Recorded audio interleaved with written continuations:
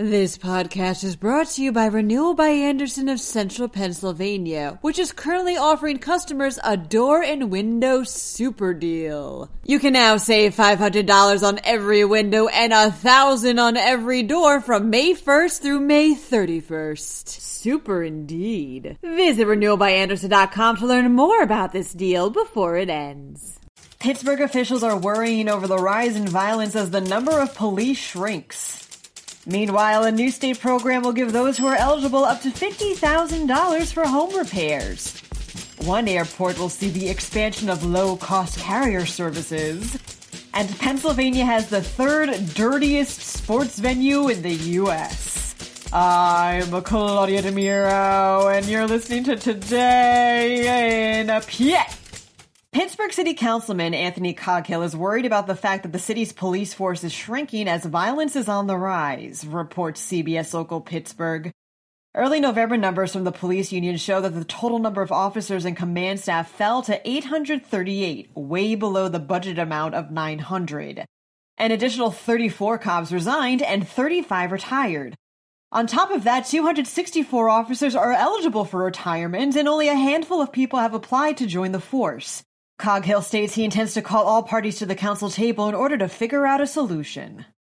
Governor Tom Wolf and state lawmakers recently approved the Whole Home Repairs program during the 2022 budget process, reports The Morning Call. Using federal COVID-19 relief funds, the program aims to give up to as much as $50,000 to eligible individuals to repair homes and also to help landlords with limited numbers of properties. The program's guidelines dictate for the money to be distributed by government entities or nonprofits and for it, quote, to address habituality concerns, improve energy or water efficiency, or to make units accessible for individuals with disabilities. The Whole Home Repairs program won't be operational until at least early next year. Low-cost carriers are expanding their services at Pittsburgh International Airport, states the Tribune Review. Budget airlines such as Sun Country Airlines will be adding flights at the airport starting next year. This expanded service comes as the airport is in the midst of a $1.4 billion revamp that's set to be completed by early 2025.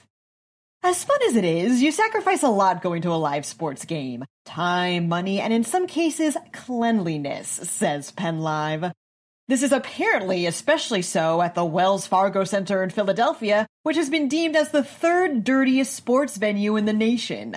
A new study from Pittsburgh looked at the number of negative Yelp reviews featuring words related to filth and combined them with the percentage of high-level food safety violations for various venues in the U.S.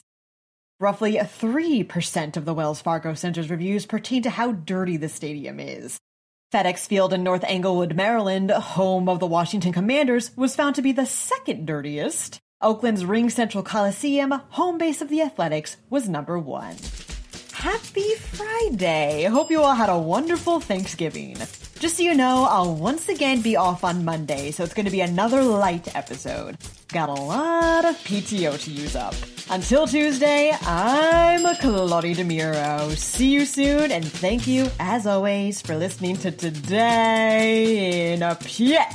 This podcast is brought to you by Renewal by Andersen of Central Pennsylvania, which is currently offering customers a door and window super deal. You can now save $500 on every window and $1,000 on every door from May 1st through May 31st. Super indeed. Visit renewalbyandersen.com to learn more about this deal before it ends.